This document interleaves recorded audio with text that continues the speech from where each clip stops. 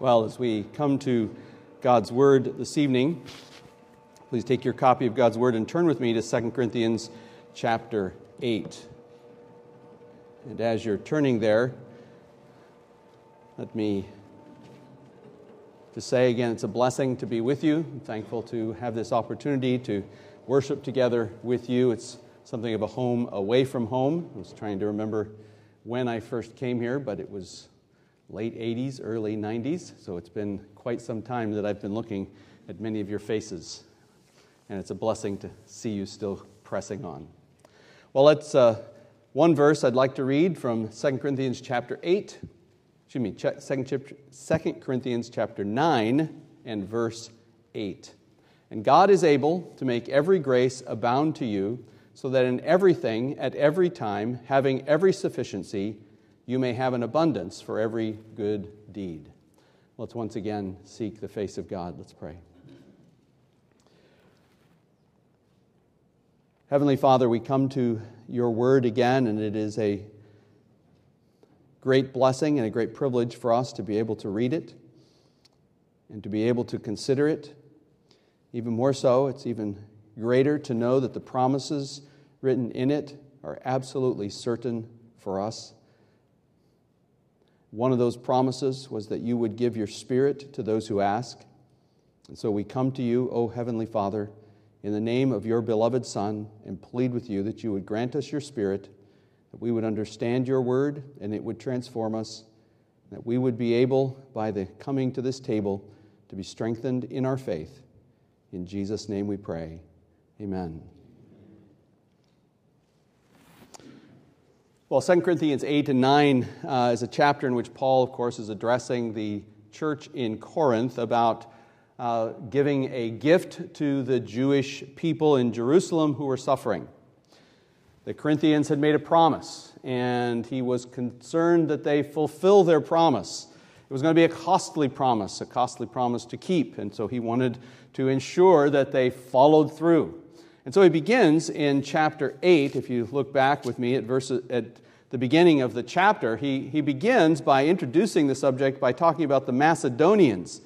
And he talks about these Macedonians who had given abundantly. He says, "Now, brothers, we make known to you the grace of God which has been given to the churches of Macedonia, in that in a great testing by affliction, their abundance of joy and their deep poverty abounded unto the riches of their generosity." And so they gave out of their affliction, they gave out of their poverty, and they begged Paul to be able to give. One might think that Paul is trying to shame them into, hey, the Macedonians who have far less than you gave, follow through. But that's really not so much what he's doing. It's not so much a shaming of them, but he's giving them an example right up front of what grace can do.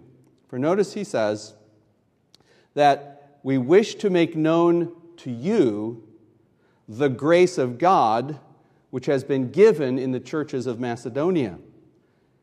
And in verse 6 he says about the way that they gave, we urged Titus that he had previously made a beginning so that he would also complete in you the gracious work as well. So this work was a gracious work, a work of grace in their lives, and he wants the Corinthians to also follow through. So in essence, he's saying, see what grace can do. And if grace can do this for the Macedonians, then grace can help you to fulfill your promise. Now, I'm not here to ask for money for the church. If you're visiting here tonight, that's not my purpose is not to say give, right? My purpose is to focus on this thing called grace.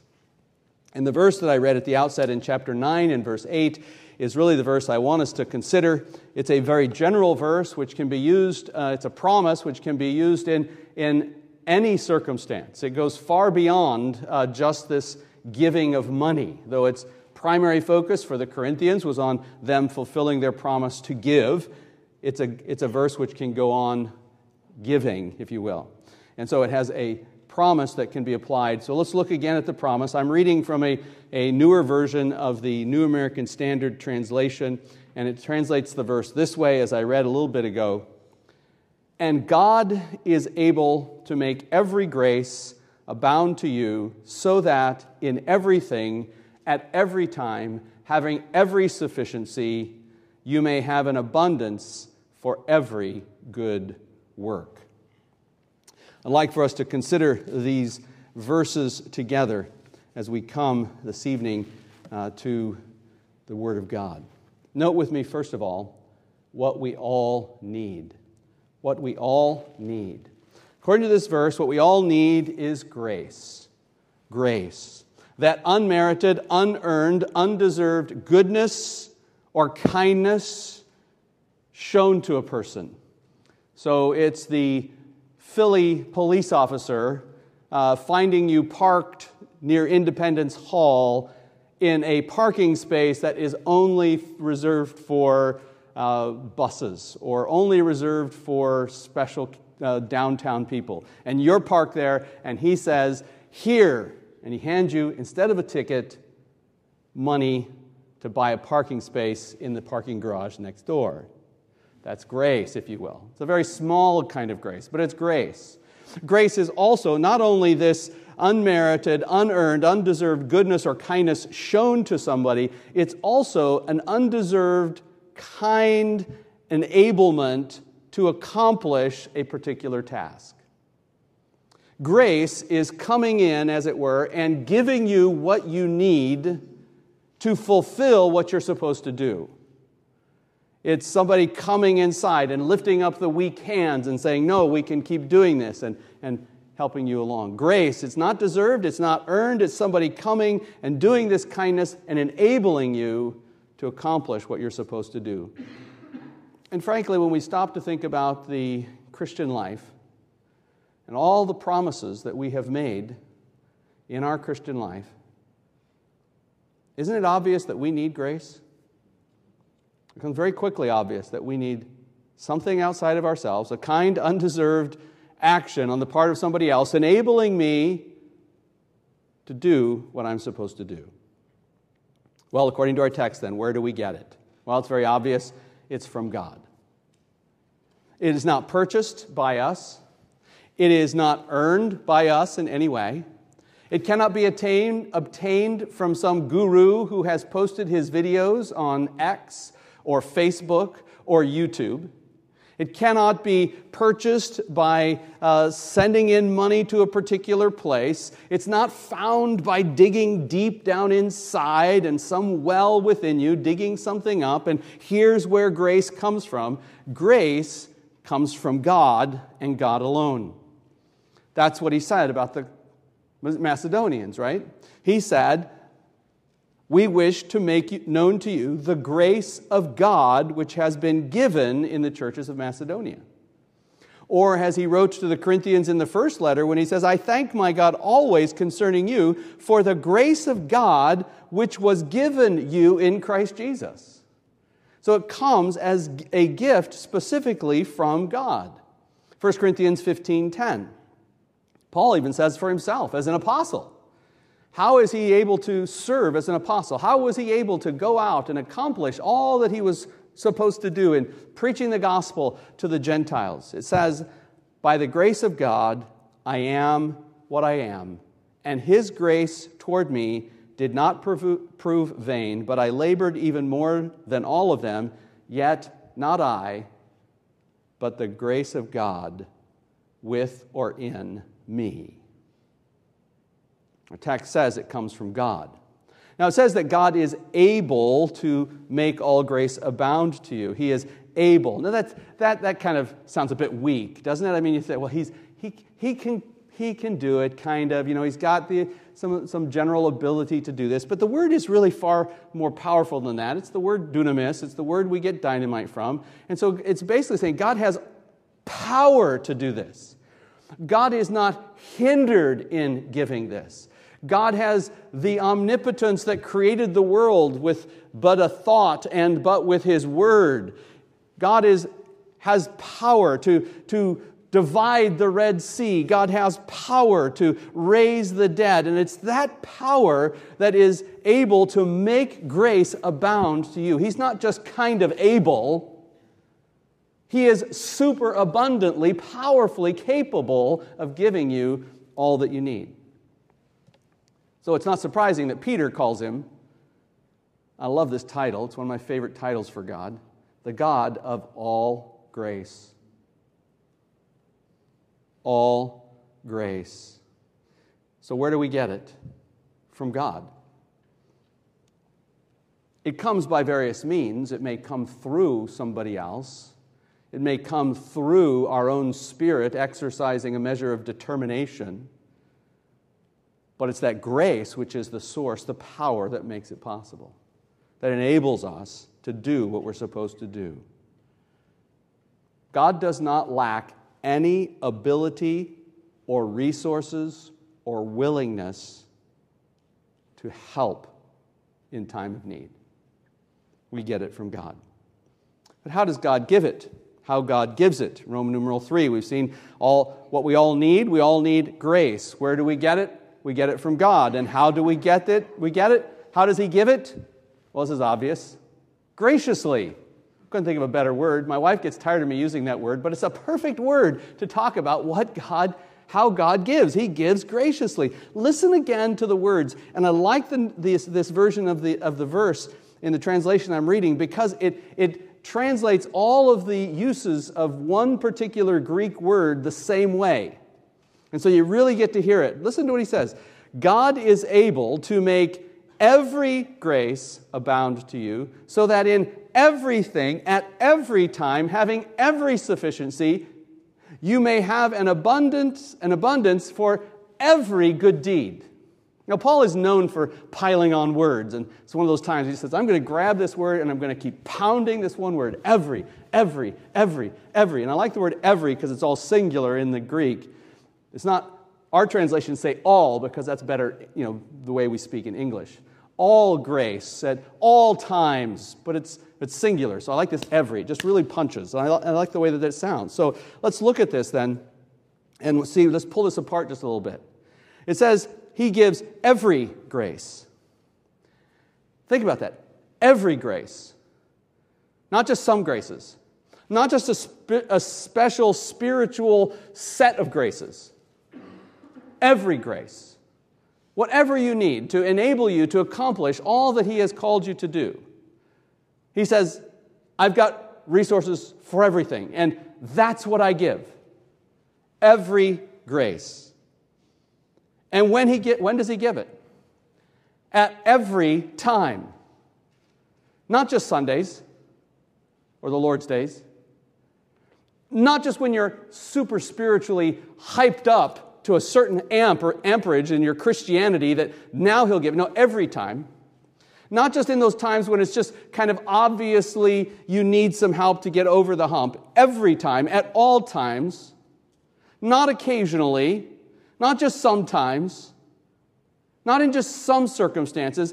Every time, in every circumstance. In everything, he says. In everything. Now, the mind is incapable of grasping these things.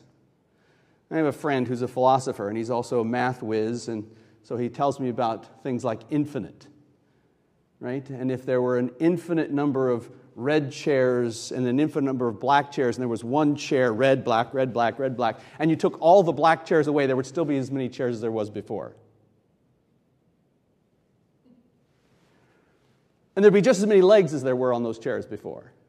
And you go, wait a minute, my mind doesn't grasp this. There's more infinite in real numbers than infinite in integers. The science teachers are going, yeah, I've heard that somewhere. It's just too big to grasp. And that's what he's trying to do here. Every grace, in every time, in everything. It's just too big to grasp. But he wants us to see it and to say, oh, what an amazing supply is available. And he's not done, for he also uses some other words like make grace abound, sufficiency, and an abundance. He says, so we've seen what he gives, every grace, when he gives it, at every time, at all times, in every circumstance, and then how he gives abundantly for every sufficiency, having an abundance. So we have abound and we have abundance.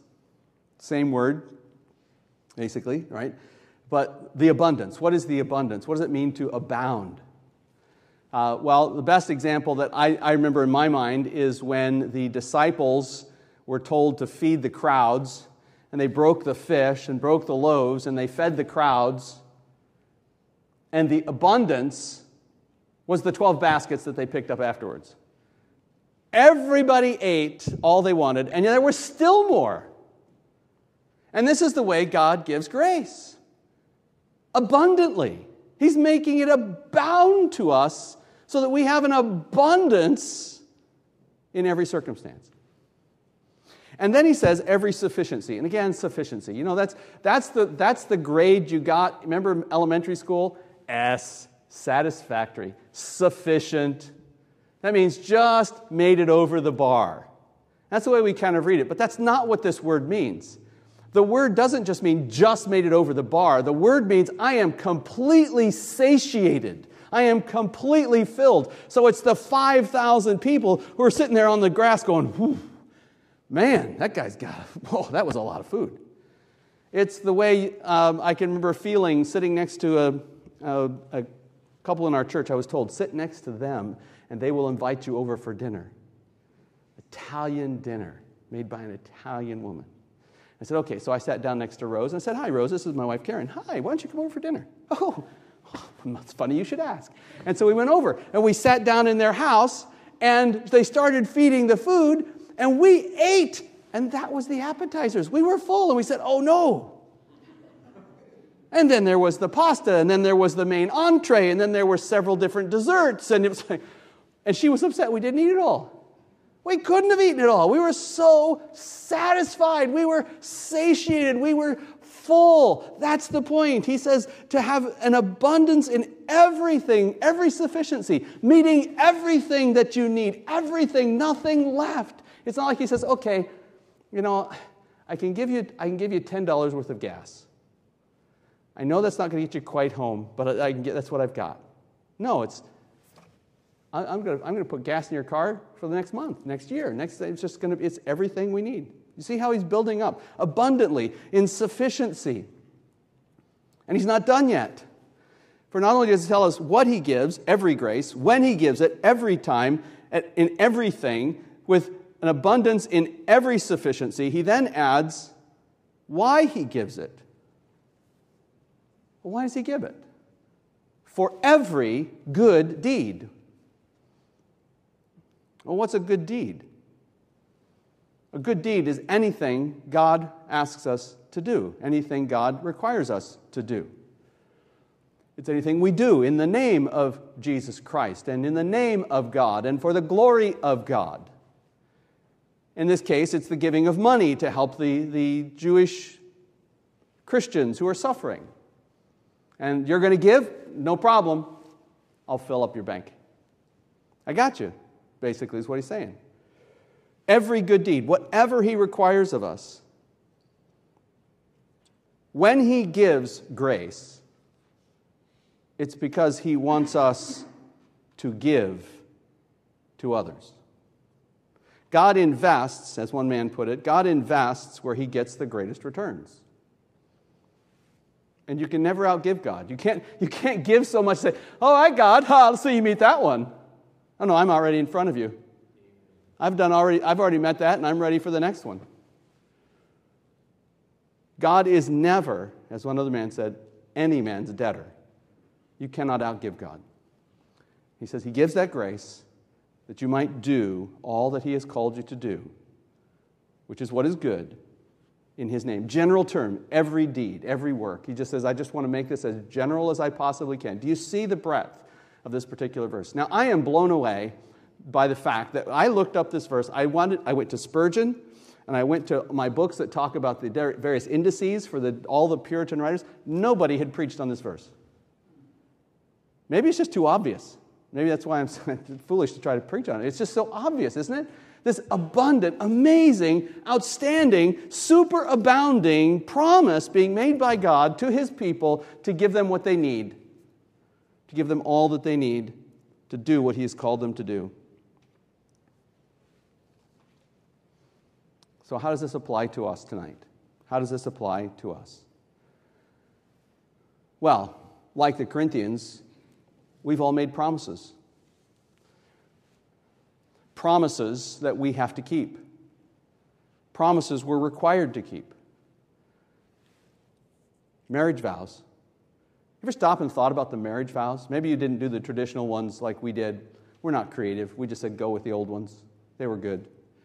Right? But these promises, this is the vow that we made. I, Bart, take you, Karen, to be my wife, my husband, other way around for her to me, to have and to hold from this day forward, for better or for worse.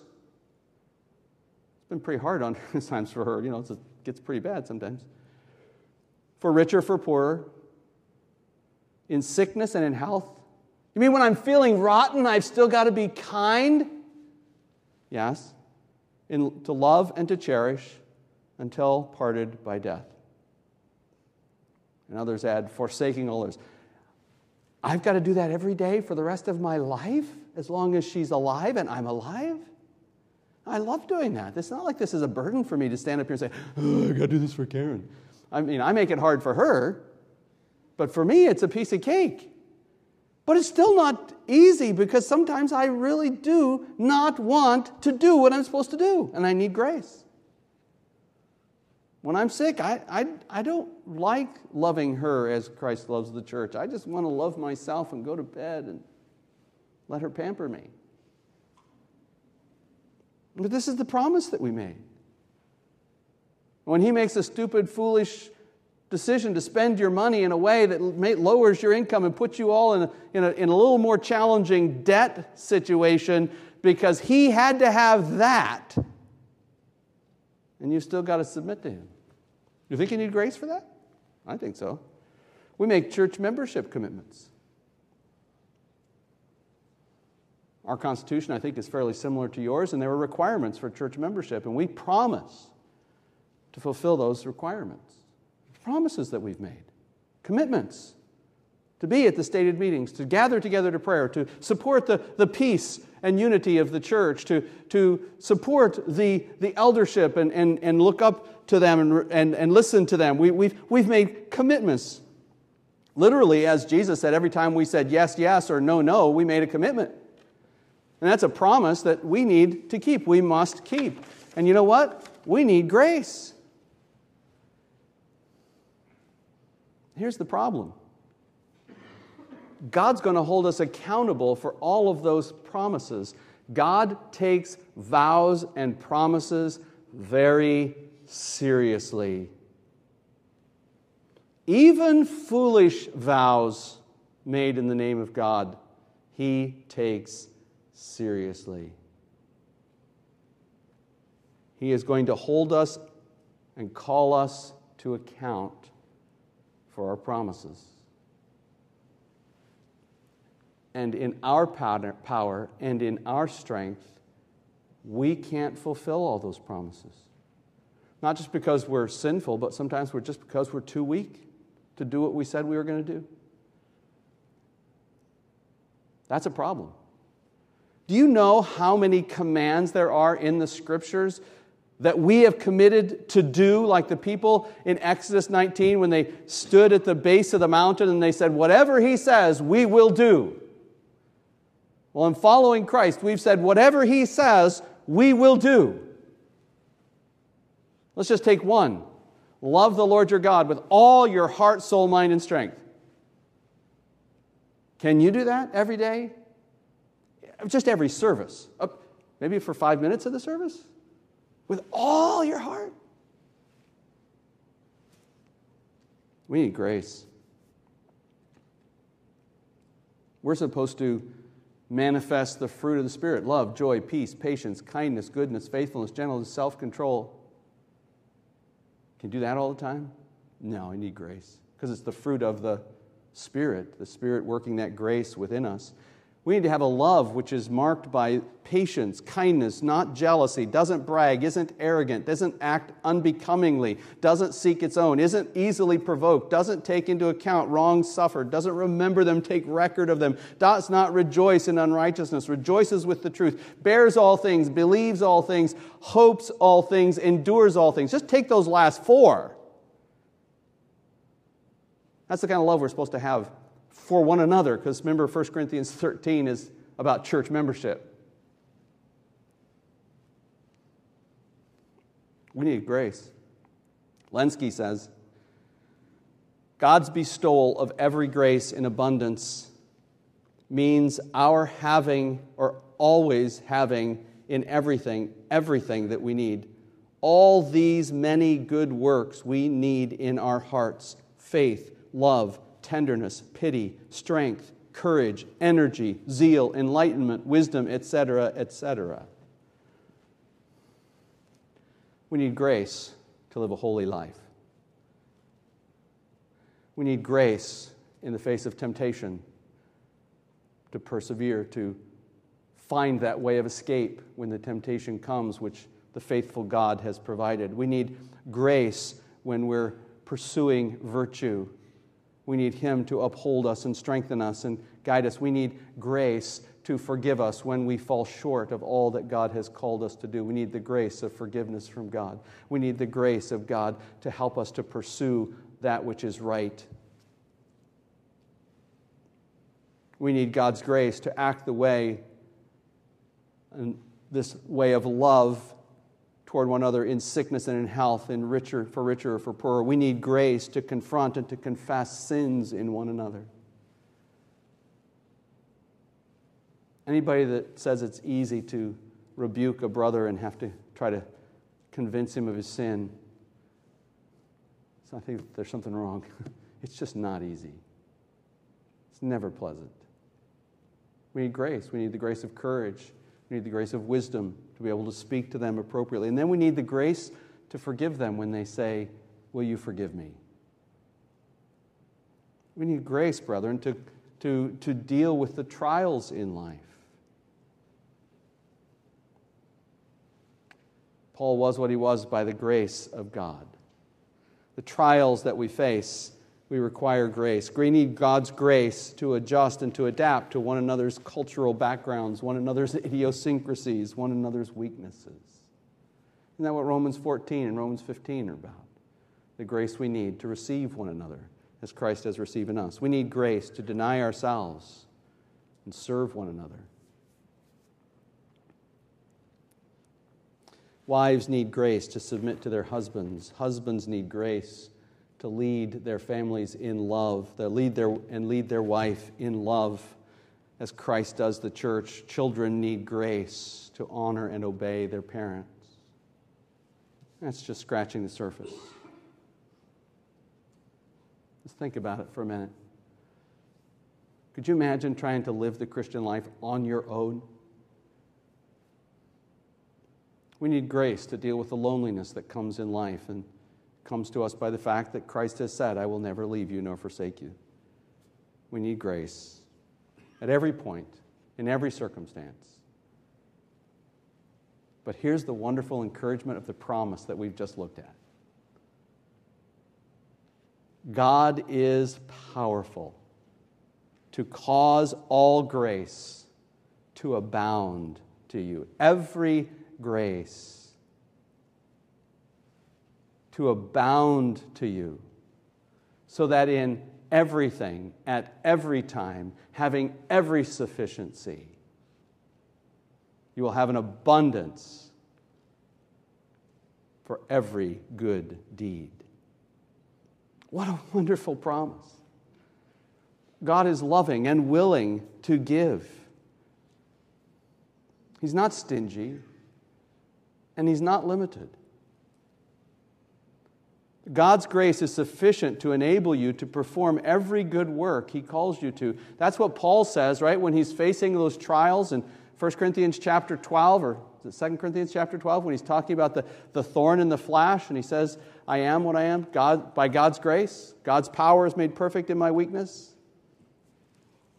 Crossing a few extra free verses there in Paul's testimony.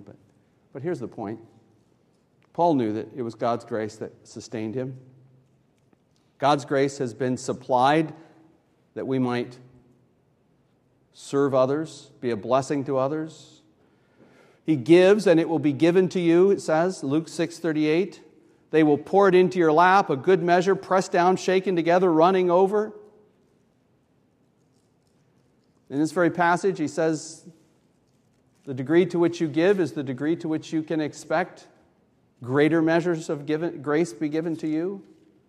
He who sows sparingly shall reap sparingly. He who sows bountifully in blessing shall reap a blessing and reap bountifully.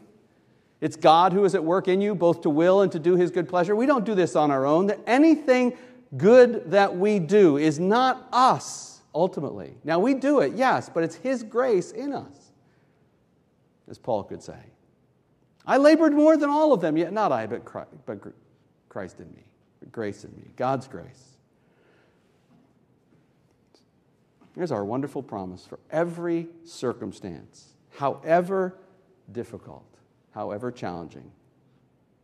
So, brethren, by way of final applications, what can we say? Well, we better stay close to Jesus, who is the source of all grace, and use all the means of grace. Stay close to Jesus, who is the source of all grace, and use all the means of grace. Remember why? That's why Jesus came. The law came through Moses, but grace and truth were realized or came through Jesus Christ. He said to the Corinthians, grace to you and peace from God our Father and the Lord Jesus Christ. Where does this grace come from? He begins the letter saying, you need grace. Grace will come to you through the Lord Jesus Christ. And he ends the letter by saying, the grace of the Lord Jesus Christ be with you all. In 1 Corinthians chapter 1, verses 4 through 8, I thank my God always concerning you for the grace of God which was given you in Christ Jesus, that in everything you were enriched in Him in all speech and all knowledge, even as the testimony concerning Christ was confirmed in you, so that you are not lacking in any gift, awaiting eagerly the revelation of the Lord Jesus Christ, who will also confirm you to the end, blameless in the day of our Lord Jesus Christ. 1 Corinthians 1, 4 through 8. You see what grace did for these Corinthians, who were a big problem church for Paul. And yet he says everything you do is all by the grace of God. And it'll last even till the last day.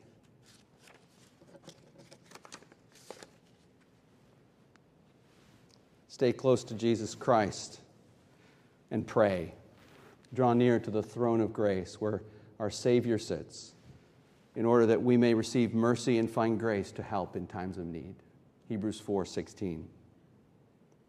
Turn this promise into a handle by which you can lay hold of the throne of God. Make this that rope that many speak of, that pulls, as it were, on the bell of heaven. God, have you not said that you make all grace abound? And then study and apply God's Word, because we know that's where we learn of grace, and that's how He gives us grace, is through His Word. Psalm 119:58, I sought your favor with all my heart. I sought your grace with all my heart. Be gracious to me according to your Word. Or verse 17, deal bountifully with your servant that I may live and keep your Word. And so Paul then could commend the Ephesians in Acts chapter 20 and say, I commend you to God and to the word of His grace, which is able to build you up and give you the inheritance among all those who are sanctified. And then listen. Not only do we need to stay close to Jesus, pray, study God's word, we need to listen to one another and to brethren who have grace on their lips. Ephesians 4:29. Let no unwholesome word proceed from your mouth, but only such a word as is good for edification, according to the need of the moment, so that it will give grace to those who hear. Words from the mouth of a wise man, Solomon wrote are gracious. Well, just a few ways of the means of grace to be able to receive this grace from our God. This promise is too big. How can we know for certain that this promise is really going to be fulfilled? How certain is the promise? Well, Jesus laid down his life as an example so that we could follow him. Jesus laid down his life as an encouragement. Romans 8:32, he who did not spare his own son, but delivered him up for us all, how will he not also with him freely give us all things? So knowing that he's already given us his son, it's an encouragement to know that he will give us more. So laying down his life, he's an example. We're to love as Christ loved. We're to treat others. We're to walk as Christ walked. And in laying down his life, he was an encouragement to us. But here's the one I really want to highlight. It's this. In laying down his life, Jesus secured this grace. In laying down his life, Jesus secured this grace. And I'll just look at one verse. Others we could look at, but just one verse. I always get these two verses mixed up, but now never again, I hope. 2 Corinthians 9:8. Flip it around. 2 Corinthians 8:9. 2 Corinthians 8:9 says this. For you know the grace of our Lord Jesus Christ. How do I know the grace of the Lord Jesus Christ?